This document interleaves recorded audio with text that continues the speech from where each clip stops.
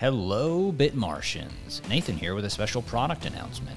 Bitmart has just come out with a brand new NFT collection that lets you vote on which projects you want to see listed on your favorite exchange. It's called Vote to Earn, and it's just like it sounds. With this special NFT, you can vote for potential projects to be listed on Bitmart and earn special airdrops if those projects meet the voting threshold. Check out Bitmart's NFT marketplace today to snag yours. Now, back to the podcast. Up in the sky, it's a bird, it's a plane. No, dummy, it's the non-fungible news. Starting off with this story from Comics Beat. Earlier this week, DC announced the next step in their digital expansion with weekly drops of NFT comic covers at nft.dcuniverse.com. The marketplace will feature rare variant covers and grading that physical comic book collectors have enjoyed over the years. The first drop will be on October 27th for $9.99 and will be Superman #1, which valued physically is set at $5 million. DC collectible comics will be released from two different categories, Legacy and Modern. Legacy comics will include releases of classic comic issues that may have been out of print for years, while Modern comics will highlight a selection of recent releases from DC's extensive lineup of comics. We want to take the physical, real-world experience of collecting comics that so many of our readers have loved over the years and expand that into a new digital community, said DC Senior Vice President and GM Ann DePies.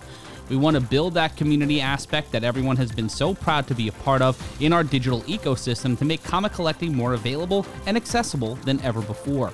One of the most highly coveted comic books of all time is the aforementioned Superman #1 by Jerry Spiegel and Joe Shuster. DC collectible comics first drop will give fans the opportunity to digitally collect one of the most sought-after comics of all time and will just be limited to 3,000 minted editions. Each DC collectible comic will be randomly assigned one of 5 levels of rarity at the time of purchase: common, uncommon, rare, epic, or legendary. If purchasing from the legendary collection, the rarity levels correlate to the digital wear that will appear on the comic book. A common graded book may look like faded in age, while the legendary comic will feature a more pristine look. DC collectible comics from the Modern collection will feature different variant covers for each level of rarity. It's been incredibly rewarding and fun just to watch the level of engagement and enthusiasm with the DC NFT community, said Josh Hackbarth, head of NFT commercial development at Warner Brothers. From our premium Bat Cows to our Gotham City District Nightwatch to our most recent Harley Quinn drop, we're constantly looking for ways to embrace this new technology and provide fans with a truly unique experience. We're proud of the community that we have built so far and are excited to see it grow even further with the addition of DC3 to the Palm platform. For more information on this, you can head on over to the show notes. Moving to this story from CoinDesk, as Apple have rejected calls to exempt NFTs from its 30% quote-unquote Apple tax on in-app purchases. The tech giant codified its rules for iOS apps that handle NFTs on Monday with its first formal green light on offering in-app NFT minting, buying, and selling, activities that up until now were never technically banned. But the iPhone maker's de facto ban on NFT trading in apps is likely to remain. That's because in-app NFT transactions must utilize Apple's rails for in-app commerce, where Apple demands a 30% cut. Creators and marketplaces have long balked at the fees, choosing to limit in-app NFT functionality rather than lose a massive slice of revenue. In September, The Information reported on how Apple's fees policy will keep marketplaces and creators away from its ecosystem and sometimes leading them to abandon NFT integrations outright. Because Apple's quote-unquote in-app purchase service does not handle crypto payments, it would appear unlikely that apps that choose to offer NFTs could accept crypto in return. Monday's announcement was the first time that Apple had provided specific rules for NFTs in its App Store guidelines. The policy update also banned apps from offering exclusive access to NFT owners or from linking their users to third-party sites where they may buy, sell, and mint outside the Apple ecosystem, thus evading the fee derisively known as the Apple tax. Apps may not use their own mechanisms to unlock content or functionalities such as license keys, augmented reality markers, QR codes, cryptocurrencies, and crypto wallets, etc., read Section 3.11 of its Apple Store rules on October 24th. The crypto mentions do not appear in a prior version. This coming to us from CoinDesk.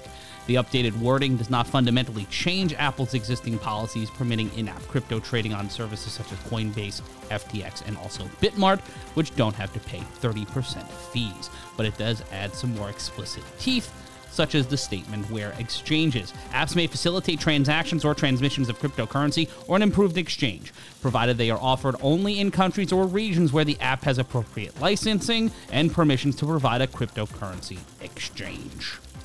And finally, from Cointelegraph, according to data provided by Polygon and Dune Analytics, the trading volume of Reddit's NFT avatars has eclipsed $1.5 million in trading over the last 24 hours.